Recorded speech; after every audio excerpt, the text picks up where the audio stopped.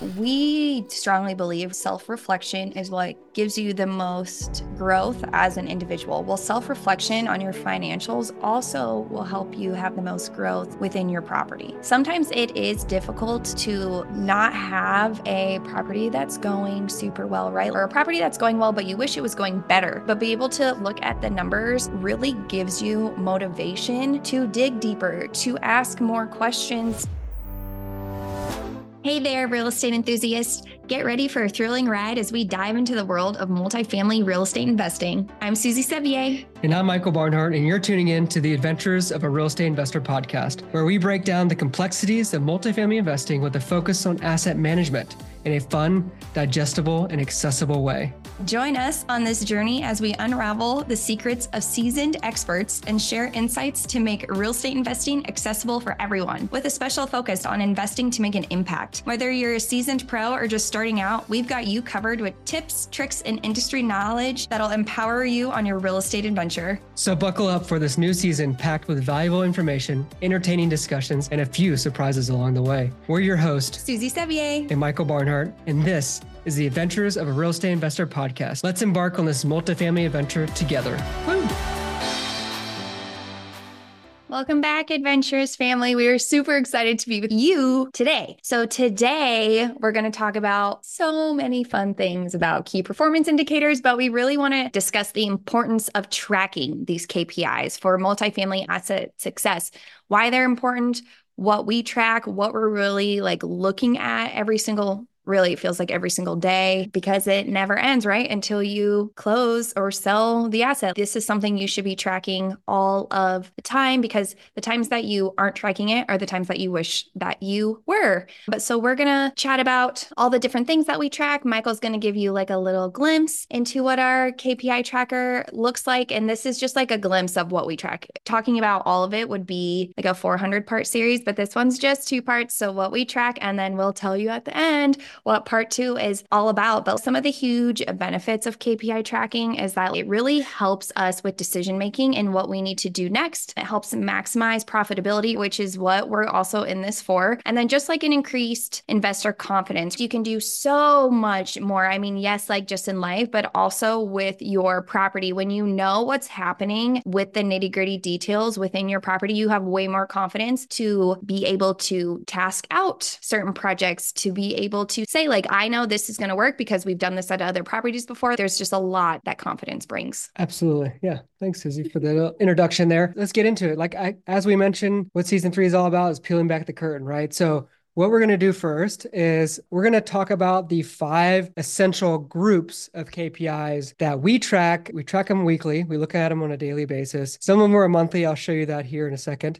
Again, for our listeners who are listening on, whatever your favorite podcast platform is, please go to our YouTube channel if you want to look at what I'm going to share my screen and talk through. And you can go to our YouTube channel. It's called The Adventures of a Real Estate Investor. Just Google that. You'll be able to find our YouTube channel there and find this episode. Yeah, and it'll also be in the show notes. Absolutely. All right. So as I mentioned, there are 5 essential groups of KPIs that we track on a weekly basis. We have our on-site property manager fill out this spreadsheet. So it is a Google sheet. This is a real example here. This is one of our assets called the Park at 1220, which is located in Pryor, Oklahoma, just in the Tulsa MSA. And we just started 2024 tracking here. And you can see there are groups of different KPIs. The first group is named leasing. So within that group, we track the number of traffic or the number of leads that we have, those sources of traffic, the number of appointments, the number of showings, the number of applications, and then the number of new leases that come from that, right? So we can see all the way through from the traffic coming in all the way to new leases. That allows us to see if there are any bottlenecks in the whole leasing process, right? So if we had 10 appointments and 1 showing, right? Hey, do they actually know where the property is at, right? Or let's say we have 10 showings and then 1 application. What's going on with the property?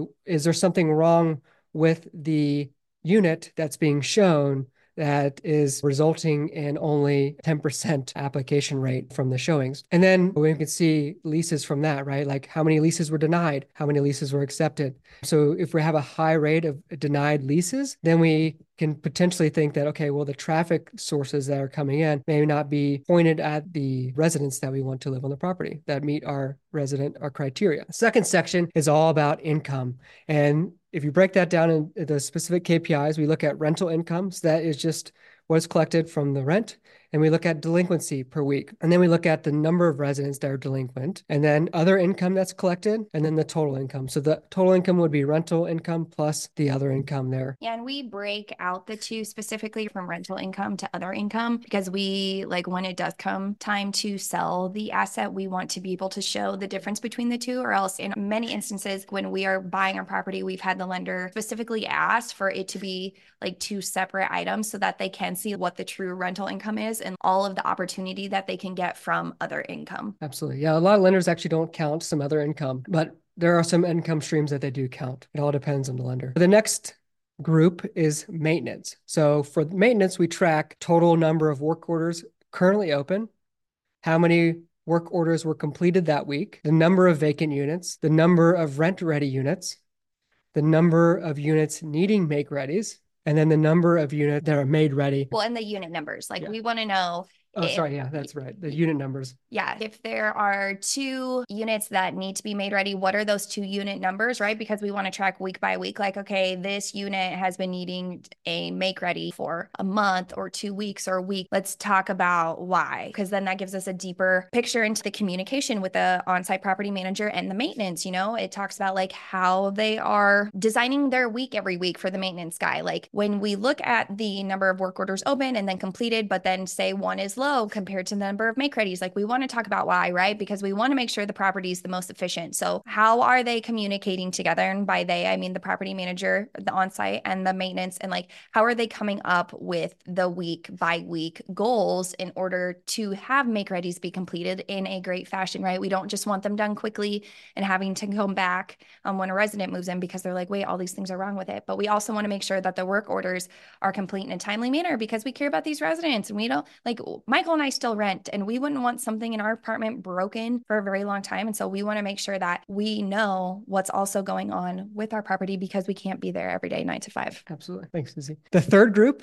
is occupancy. And so with that, we track physical occupancy, the number of units occupied, just so we can have an idea of that. The leased occupancy as well, the number of units leased, and then also the month to month. So we want to track how many people are a month to month. And then also we track total number of notice to vacates within 30 days, and then total number of notice to vacates within 60 days. So we can see what we have potentially coming up to rent, and then that plays into maintenance and everything like that as well. Like something within occupancy is that when it comes to like the notice to vacates, you can really start to like have your leases come due. You can have that spread out throughout the year. If you buy a property and you realize that a lot of your notice to vacates, like a big chunk of the number are in May, June, July, and August, like you can make up different lease types or different lengths so that you can spread those out so that you don't have a huge influx of move-ins and move-outs just during the summer. You can make them even throughout the whole entire year.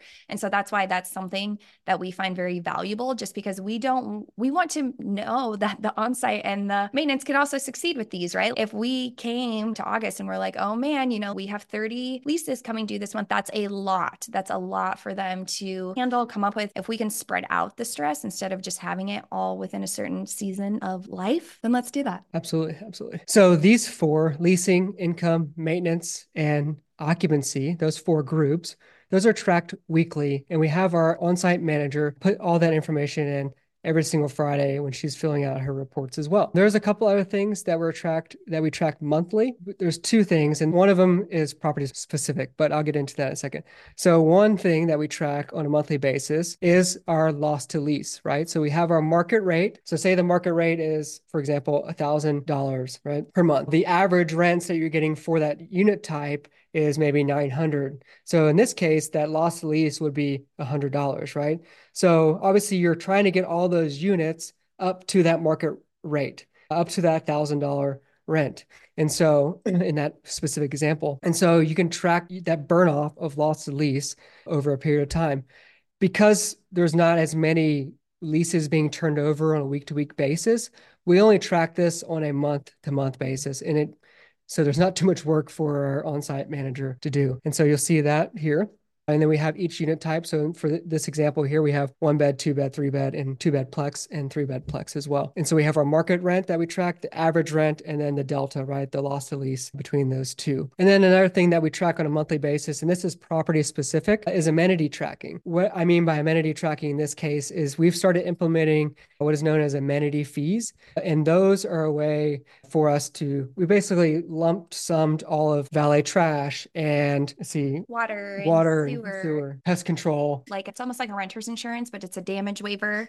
Some of our properties, we also include internet. So it really just varies per property. Yep. And electricity is sometimes rolled in as well, depending on if it's all bills paid property or not. So we roll all that together in what is called an amenity fee. And so we are tracking how many people, how many units are specifically paying that amenity fee. So we want to see that obviously increase over the year and see where we're at. If you're watching this on YouTube, you'll see that these aren't filled out currently because we just started 2024 and January hasn't closed out yet, but they will be. You'll notice that we track all those 4 groups that I talked about earlier on a week-to-week basis, line by line, and then we'll have January totals at the bottom or monthly totals at the bottom of each of those. And then like something to add, right? Because man, should Susie and Michael just have this data and know this themselves? But let me tell you how much easier it is when the manager has to pretty much give all of this data to their regional anyways on Friday. We're like, hey, since you're pulling the numbers for your actual work anyways, like why don't we just put it in a spreadsheet? Because it gives Michael and I time to actually focus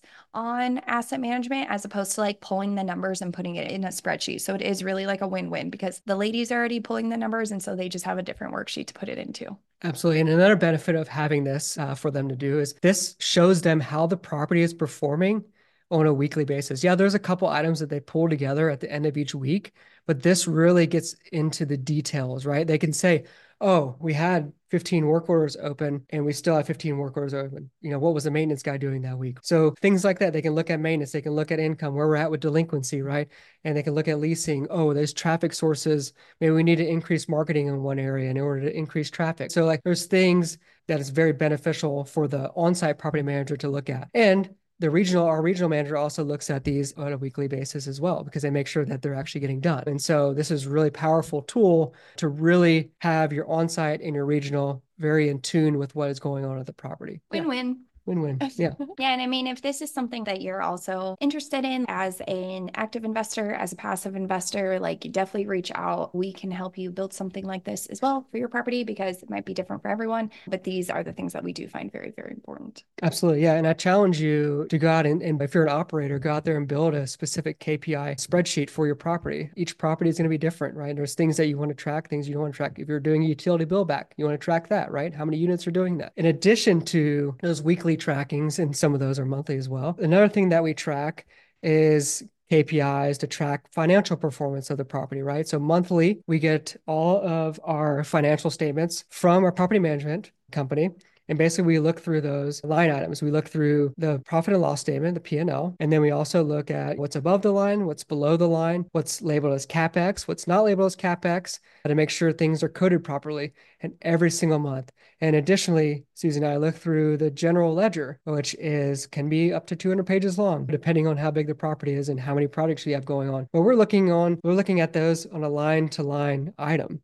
And sometimes we find double payments. I mean, there's a lot of input that's going on. Like, you have a lot of people getting invoices. The property manager gets invoices and they send it to the financial department. And then the financial department then uploads them into these documents, the general ledger. And so we just go line by line and say, okay, are there anything that's missing? Is there anything we need to add? Is there anything that's duplicated? Anything that we need to remove? In addition to that, once we get those documents and then we finalize them, we put everything into what I call like a distributable cash flow tracker, basically. And I'd be happy to share that with anybody if you're interested in looking at it. I'm not going to pull it up because it is very detailed and very small print here, but things that I track in there, obviously income. I look at gross potential rent, especially if we have a value add strategy going on. Okay, did we turn that unit and did we increase that market rent for that specific unit? All right. Are we increasing our GPR, our gross potential rent, every single month? If there's some kind of value add strategy being implemented, I want to look at that, right? And then from that, I want to look at rent collections. What was our rent collections for that month. And then we look at other income and then total income from there. And then we look at our expenses. And then from that, you can extrapolate what the NOI is, right? You look at NOI and you can track this all month to month, which is really powerful. Some other things that we track that I track in that spreadsheet specifically is looking at physical versus economic occupancy, right? And then comparing your pro forma for the property, what the economic occupancy is currently and what your pro forma was for that specific month, right? So I'm looking at all these variances. We're looking at rent per square feet. And then we're also looking at effective rent per square foot, right? What you're actually getting for rents. So rent per square foot is based on GPR versus the total rentable square footage. Effective rent per square foot is like actually what you're getting, right? Versus the economic occupancy. And then after that, we can look at what the actual cash is available for distributions. Basically, it's like our NOI and then subtracted all of the below the line items, right? Like, so your mortgage payments, your any holdbacks that are needed for escrow and everything like that. And then in this spreadsheet, I also track quarterly distributions from there, right? So we look at, okay, where are the quarterly distributions going out? And then we can see the percentage return that we're giving to the investors annualized for that year. So this all might sound like a lot, but like in reality, well, it is, but it's super important because we strongly believe self-reflection is what gives you the most growth as an individual. Well, self-reflection on your financials also will help you have the most growth within your property. Sometimes it is difficult to not have a property that's going super well, right? Or a property that's going well, but you wish it was going better, but be able to look at the numbers really gives you motivation to dig deeper, to ask more questions to the property manager. Although Michael and I talk to our property manager, some of them every day, some of them weekly, we don't always get the answers on the first try. We have had to ask questions differently to figure out some of the numbers, right? Like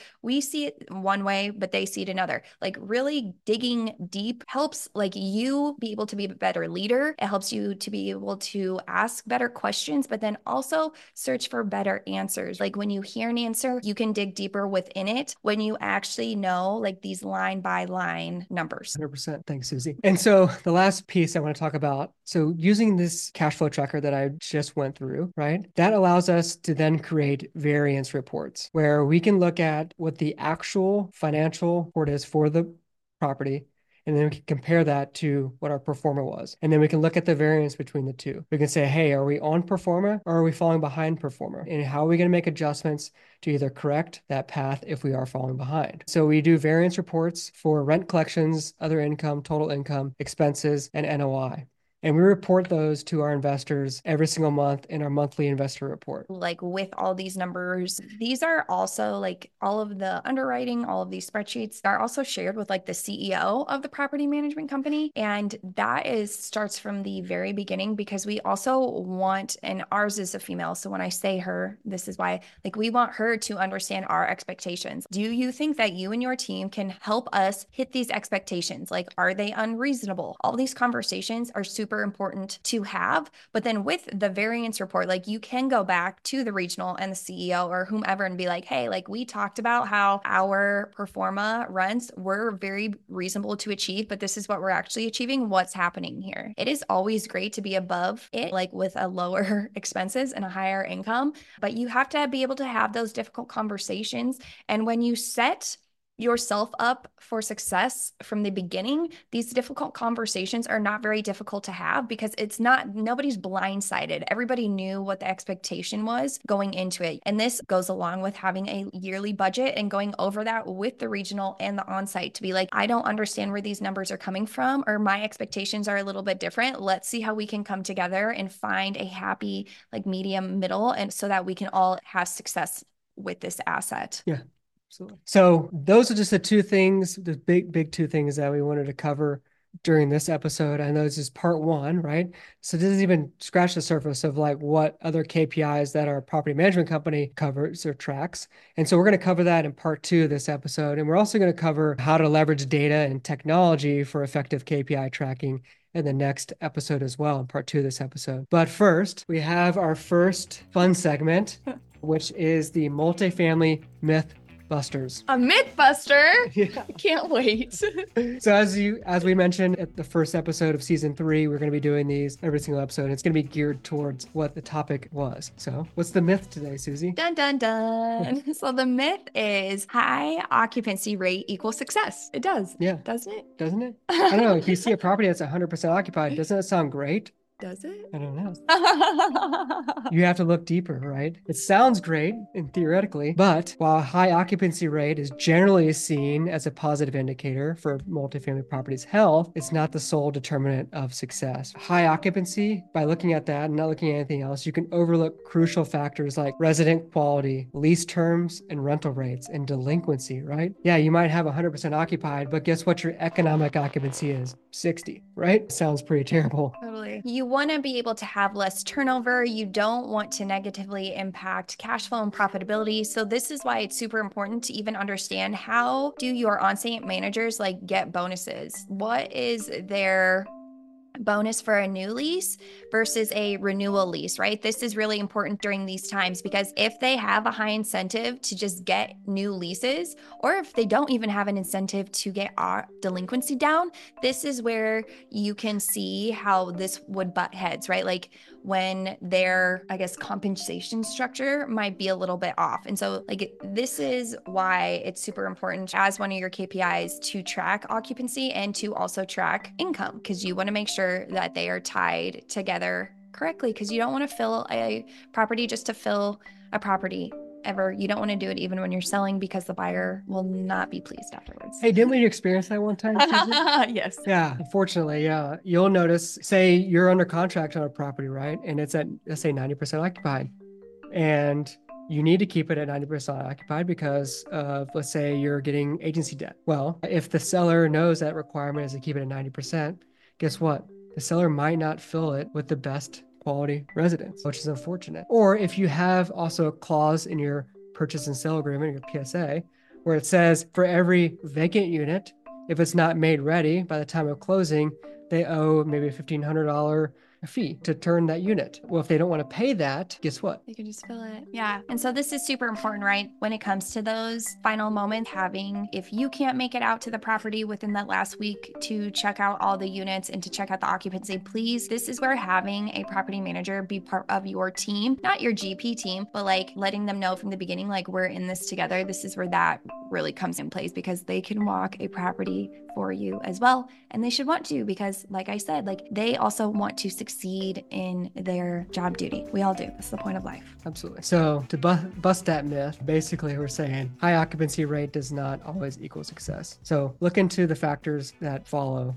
high occupancy after that. All right. So to summarize, we talked about the 5 essential groups of KPIs that we track, right? So that was leasing, income, maintenance, occupancy, and burning off loss to lease. And then also, some other areas as well. For us, we were tracking amenity fees. And then we also went over the essential KPIs to track financial performance. And in the next episode, we're going to dive a little deeper about what the KPIs are that our property management company tracks, and also how you can leverage data and technology for effective KPI tracking. Yeah, and I mean, I just want to encourage you as an active GP or even as an LP to look up at your KPI tracking and make sure that it's something that really benefits you and the property manager. But as LPs, ask what the general sponsorship team is tracking and what their KPIs look like, right? So that you know that they are also being effective asset managers. Like if you have any questions about anything that we've talked about today, please reach out. We'd be happy to help you. We'd be happy to help you like build something like this, as I mentioned before, because it is super important. We don't want success just to be